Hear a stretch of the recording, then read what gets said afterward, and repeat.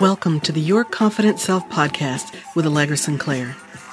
Get ready to punch fear in the throat and gain confidence like never before. I'm here to help you become the powerful woman you're meant to be. Isn't it time that you get unstuck and let us see how fabulous you are? Hey everyone, I am super excited. Aren't I always excited? I think I am always excited for my guests on the show. But today I am excited because I met this lovely soul a couple weeks ago, and it was one of those things I call a divine appointment.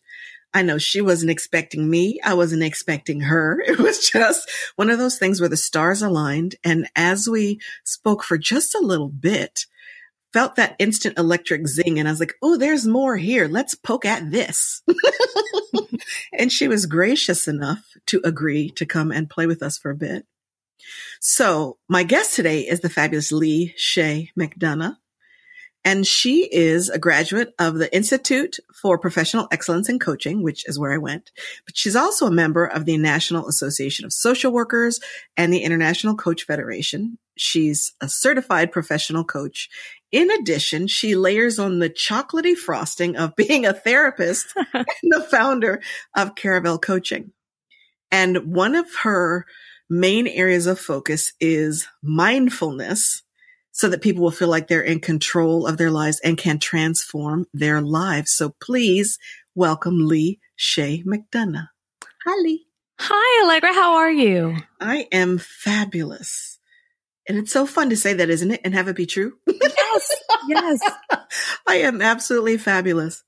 So when we met a few weeks ago, we were talking about, it was in one of the modules for our training program. And I can't even remember exactly what the exercise was, but we were talking about the challenges people have around clarity and then kind of taking that step and being brave enough to step into what it is that they see. Yes. Right? So clarity is one thing, but if you have clarity, but you don't do anything with it, you know, it's kind of like putting the cake in the pan. You'll notice I use food references a lot. It's kind of like putting the cake in the pan, but then not baking it.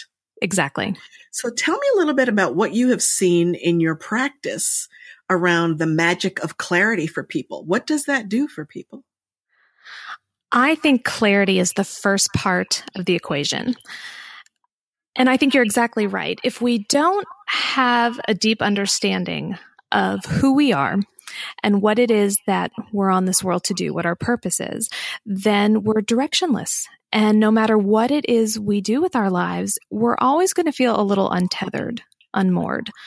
So when you have that clarity about your purpose, about not just the who you are, but the why you're on this earth, what are you here to do? How are you going to change the world? Once you're connected to that and you have that clarity, then that can really inform what you do in the world.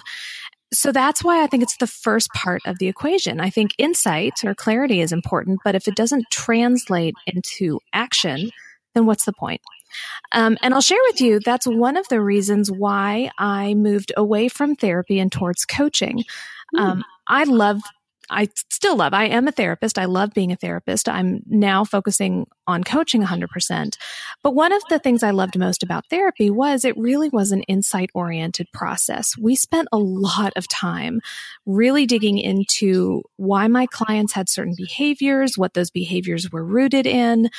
And it was fascinating stuff. But at some point, it became kind of counterproductive because then it was like, all right, well, what now? Where do you want to take this? What do you want to do with your life? And I was finding that within the mental health structure, sometimes it was difficult to translate that into action. Whereas with coaching, we do dig a little bit into the past, but really we are focused on present moment and then developing a really strong vision of our future and then the strategy and the tactics to get us there. And so that's ultimately why I kind of switched from therapy into coaching, so that I really feel like we're able to translate that insight into forward progress. It's super exciting. Do you think that's specific to women? Like, do you think women struggle with clarity more than men? Wow, what a fascinating question. I actually think that it's the opposite. What I have seen is that men are traditionally, and I am using somewhat kind of, I'm painting with a broad brush right now, and I understand that not all men, not all women. Right. But I will say that I think in general, men are very quick to act. They're quick to move forward. Action's not really an issue with them. Whereas women do tend to rely more on the insight, and maybe as a result are not as quick to take,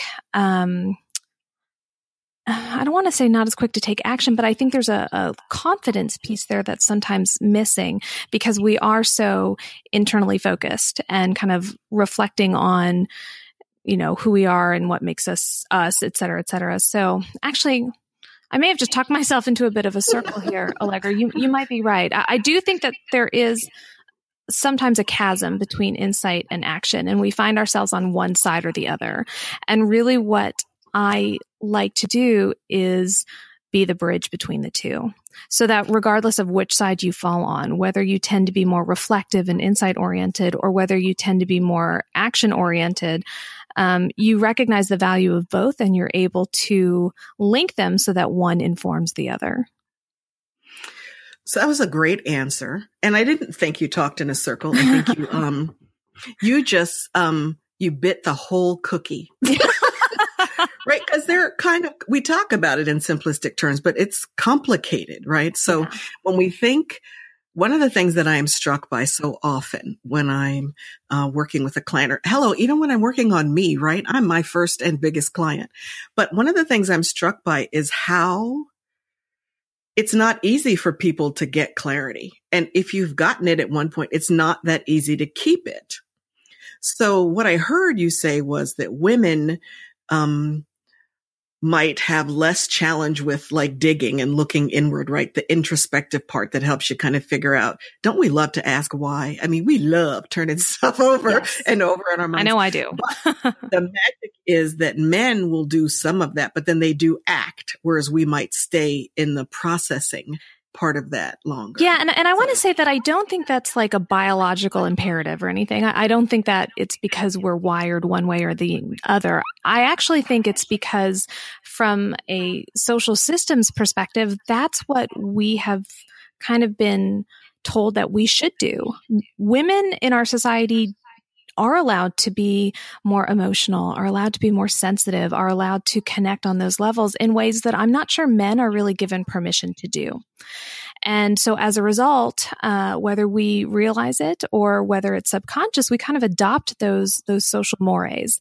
And so I suspect that's why in general, and again, these are sweeping generalities, I concede that, but in general, I think women are a little more comfortable delving into that insight and the emotions behind it, whereas men tend to be more rewarded in our society when they take action and when they charge forward.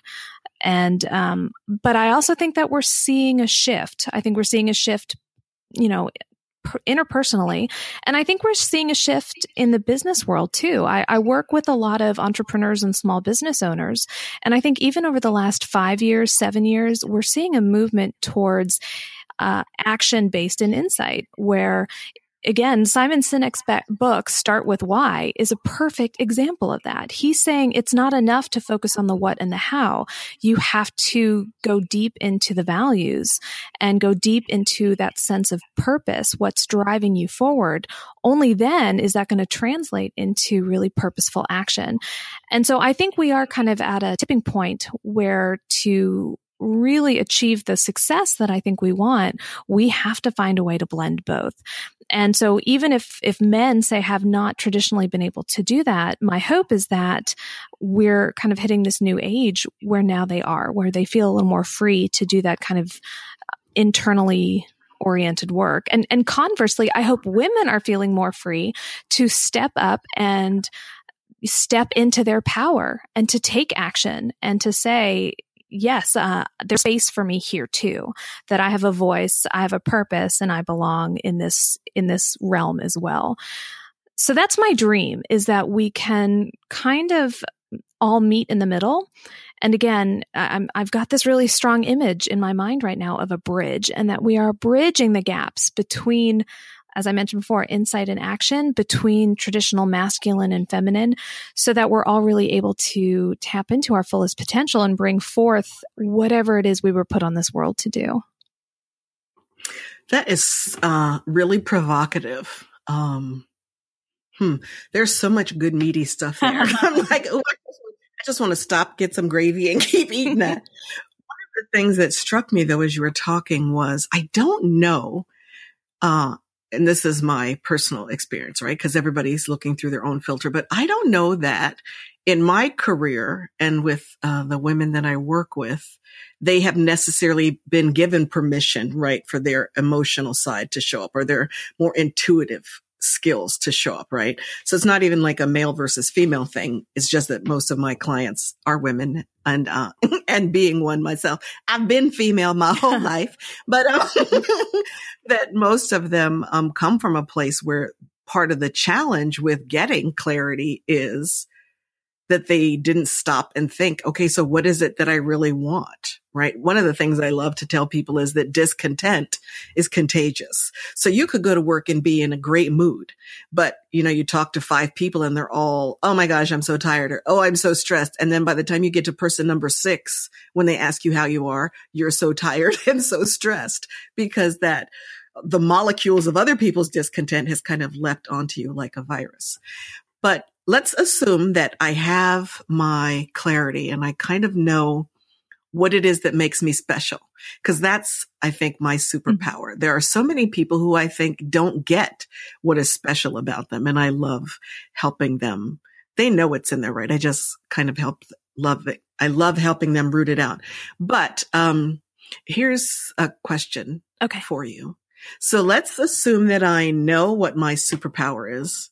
What do you think are maybe the top 2 reasons that keep me from moving from knowledge to action? Ooh, that's a juicy question. Talk about throwing gravy on something. So my gut instinct is that fear is always what holds us back. So if you know what your superpower is and you're not expressing it in the world, the underlying reason is fear, whether it's fear that you'll be rejected when you're true to yourself and true to your message, whether it's fear that perhaps you'll fail if you do, where you won't get the outcome you want. Maybe it's even fear of success, which is, oh my gosh, what happens if I actually do get what I want? What next? And so I think it's a lot of fear of the unknown, the uncertainty and so forth. And that is just such a huge block moving forward. And fear can be so paralyzing. We can get caught up in the what if or what then or what now. And no matter how talented or intelligent or strong we are, we can find ourselves stuck. So I think fear is certainly one of the main factors that kind of keeps us from bringing forth our superpower and sharing it with the world. I think too, and this is something that I struggle with personally, is this idea of who am I to do it? This idea of what makes me special? What makes me think that I'm the one to do this? And it's this idea of almost here's fear again, being afraid to step into my own power and to own it, to stand up and say, this is what I'm good at. This is what I'm put on this earth to do. That if I do that, perhaps it's fear of rejection or fear of failure again, but it's this idea that I'm not allowed to do it. And so part of it is, first and foremost, regardless of what anybody else says or what society says, first and foremost, I have to give myself permission to do it, to own my superpower and say, this is who I am. And that's something I've struggled with my entire life. I think one of my strongest attributes is that my social intelligence is pretty strong.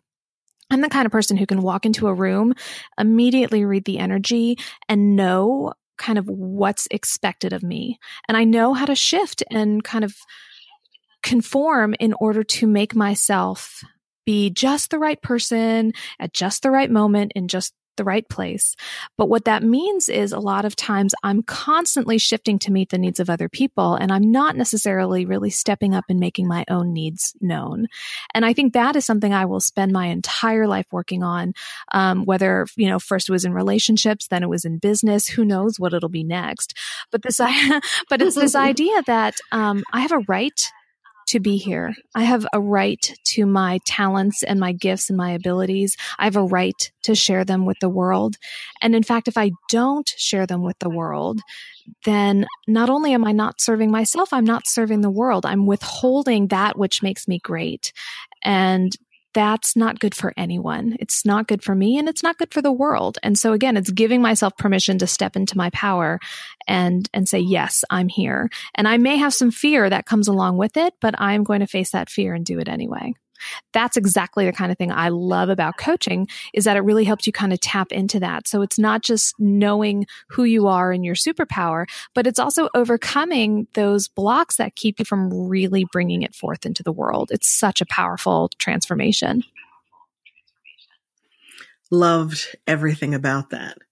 I think that I'm intrigued by the permission aspect. And it's fascinating because I had a conversation with a friend of mine, not a client, just regular old people.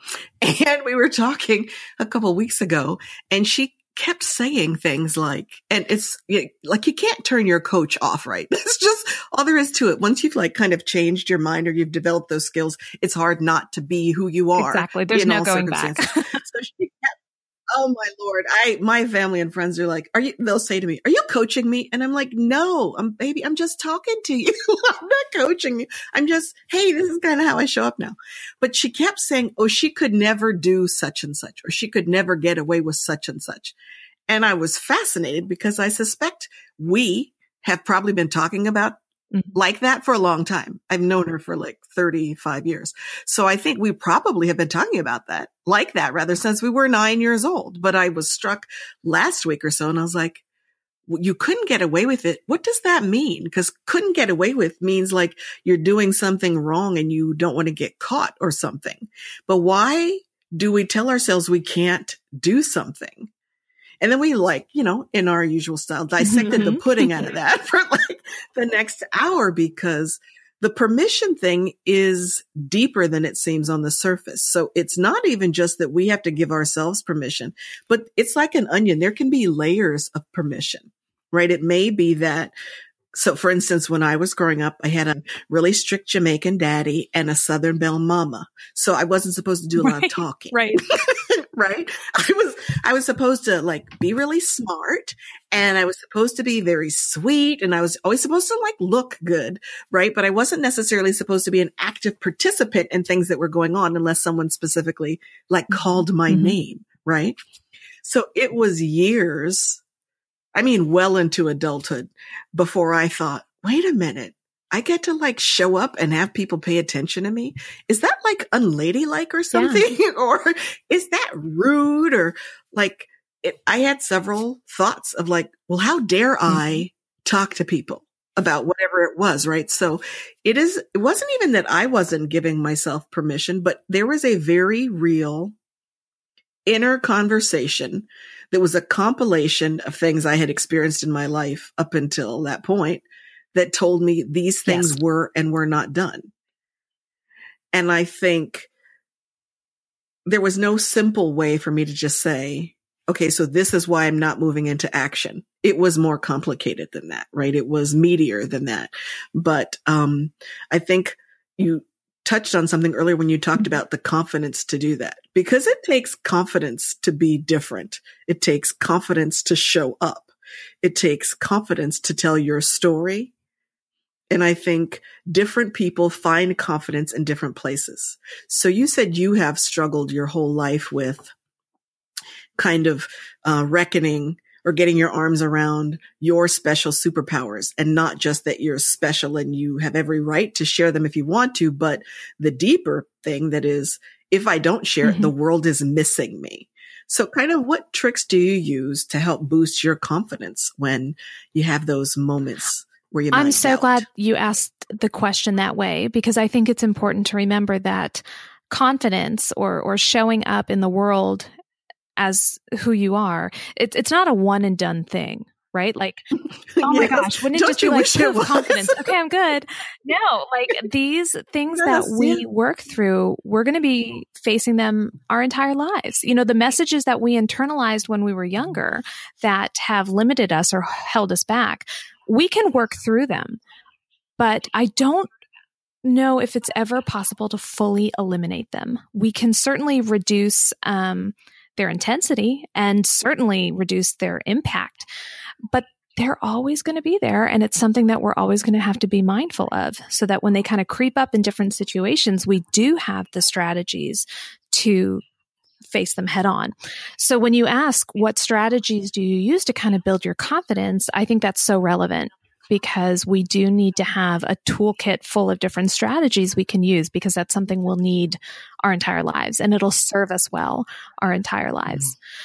So in terms of specific strategies that I use, I am definitely a huge fan of writing and a brain dump, so that when I find that's what I call it. You could have seen the look on my face. See, my mom's inner Southern belle just jumped into me for a moment. I was like, wait, a what? A what?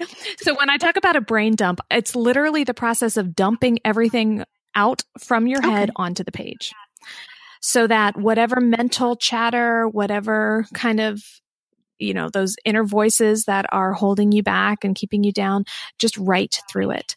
So, and it doesn't have to make sense. This is not meant for publication. Nobody's going to see it except you. And you don't even have to read it when you're done if you want. It's not about what it is you're writing. It's about the process.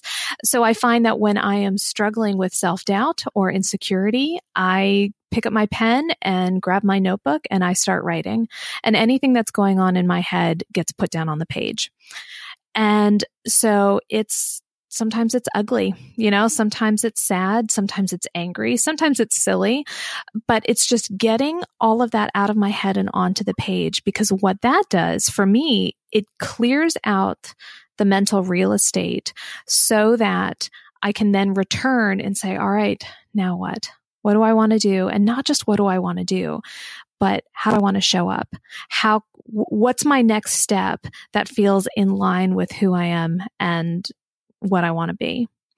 And so all of the voices that are in there saying, oh, you shouldn't say that, you shouldn't do that, people will talk, no one will like you, people will think you're too big for your britches, whatever the messages are, I've already worked through them on the page. I've gotten all of that out. And now I'm ready to move forward from a place of calm strength. I've kind of tapped back into my inner knowing that, no, yes, I've got all those messages going on in my head. They're trying to distract me. They're trying to keep me safe. I'm going to push forward anyway, because this is how I show up authentically. This is how I serve the world, by sharing who I am, sharing my gifts in the service of others. So for me, the right. Love. Thank you. First thing I loved right out the gate was when you were like, hey, I grab a piece of paper and I start writing, and sometimes it's ugly.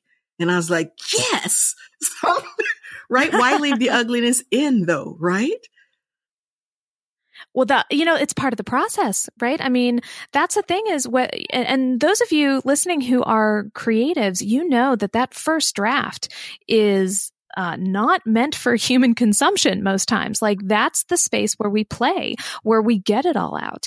And you may write 5 pages, 10 pages, and there may be like 2 or 3 sentences in there that are worth it, but you wouldn't have gotten to those sentences if you hadn't spent the 5 pages writing it all down. So in some ways it's like mining for gold, and you have to dig through a lot of dirt to find that gold. And so that's also kind of trusting the process. That's certainly a part of my creative process, but for me, it's also a process of just kind of working through my own kind of inner turmoil when those I call them my inner trolls, when my trolls come out and start beating up on me, sometimes I need to give them room to speak, and I let that happen on the page. I just love that word, right? I think in my mind, trolls came back. I remember troll dolls when I was little. like funny little yes, things with the hair. hair. But it's like, I think that's such a perfect descriptive term, right? For like social media trolls or like people who just kind of run around semi-anonymously, just kind of like pooping in people's parades. But I love that. Inner trolls. I call mine my inner confidence assassin because I used to love like old shows like Mission Impossible and Alias, where there were like spies and there was all sorts of intrigue going on. So very Jason Bourne, like. That's why mine's like a confidence assassin, but I like trolls. It's easier to say. It's easier to say. So do you have anything fun or quirky or weird that you do in the moment? Because sometimes for me, when I have a crisis of belief, if I want to give it that much weight, I just need to do something in that moment to shift my energy or at least shift my attention. Yes. So do you have anything like quirky or funny that you do in those moments? I do. I find it kind of quirky. And I will fully admit, I did not invent this strategy. This strategy is actually based in an approach called acceptance and commitment therapy, or ACT. ACT is a mindfulness-oriented therapeutic approach. And one of the things that ACT teaches you is how to really be aware of your thoughts and to separate you, the person, from the thoughts that you have. So it's this idea that you are not your mind, which might seem like kind of a revolutionary idea, but the fact of the matter is, like, we are so much greater than our minds. Our minds are a part of us, but our minds are not all of us. And so what that means is when you have a thought, just because you're having that thought doesn't mean it's true, and it doesn't mean it has to be you. Mm-hmm. And so the technical term is cognitive diffusion, but basically what that means is you are able to defuse yourself from your thought. You're not fused together. You can create space between who you are and the thoughts you're having. So when my inner trolls start screaming, that's usually because I'm getting super fused to my thoughts or to the beliefs that I'm not good enough or nobody would want to hear what I had to say and so forth. And so the technique that I use that I think is kind of quirky is called thanking your mind. And so thanking your mind comes from that ACT philosophy. And basically what it's saying is your mind, in feeding you all of these fears and anxieties and concerns and telling you that you're not good enough or pretty enough or smart enough or thin enough or rich enough, whatever it is it's telling you. It's just trying to keep you safe. It does not want you going out on a limb and trying something new and failing, because if you fail, well, then what does that mean? You could really get yourself into some trouble from an evolutionary perspective. That we could be talking life and death here. So your mind has kind of developed itself into this incredible safety monitor, and its job is to keep you safe at all costs. And if that means living small, fine, because you know what? You're going to be small and safe. So your mind is pumping all of this stuff at you because it thinks it's doing a good job. It thinks it's keeping you safe. And so when that happens and you can recognize what it's doing, you stop and you very sincerely just say, "Oh, thanks, mind. I see what you're doing there. You're trying to keep me safe. I really appreciate it. But you know what? I don't need a safety monitor right now. I'm going to move forward with whatever it is I'm going to do." And so the act of thanking your mind, again, creates that space between yourself and your thought. You do it. I mean, it's not meant to be sarcastic or a joke. It is lighthearted, certainly. I think it's kind of quirky to sit there and be like, "Oh, there I go again. Thanks, mind." But again, it just provides me that little bit of space I need to remind myself, "Oh, look what's happening again. Oh, there goes my mind again. How interesting. Thanks, mind. I see what you're doing." And then in that space, I have the freedom of choice. I can choose whether I want to play small or whether I want to play big and do whatever it is that feels risky. I am digging that, but I have a question. Yes. Do you actually say, "Okay, mind," or do you name it? For me, I say mind. Okay. Because I really view this as just like those little trolls, those voices. For me, they are little tools of the mind. And it's not a bad thing. Again, I don't want to frame this as good or bad or right or wrong. It's merely a tool that the mind is using to help keep me safe. And so for me, it's very much about saying thanks, mind. But you raise a great point. If you wanted to talk right back to your confidence assassin, or if I wanted to talk right back to my troll, you could do the same thing. You could say, "Oh, thanks, assassin. I see what you're doing there." Or I named mine. Okay. Well, then you call her by name. That's why I was like, I'm loving that. I had never heard cognitive diffusion before, but as you were explaining it, I was like, that's a really nifty little tool. Yeah. Isn't it? Like it's not an adversarial thing between you and your thoughts. Cause I have to be honest often. And I work daily on like positive affirmations and really controlling, what I'm thinking. And I mean, I'm kind of a little crazy with it. Like I don't watch certain shows and I just don't expose myself to a lot of stuff that I think will activate my inner confidence assassin.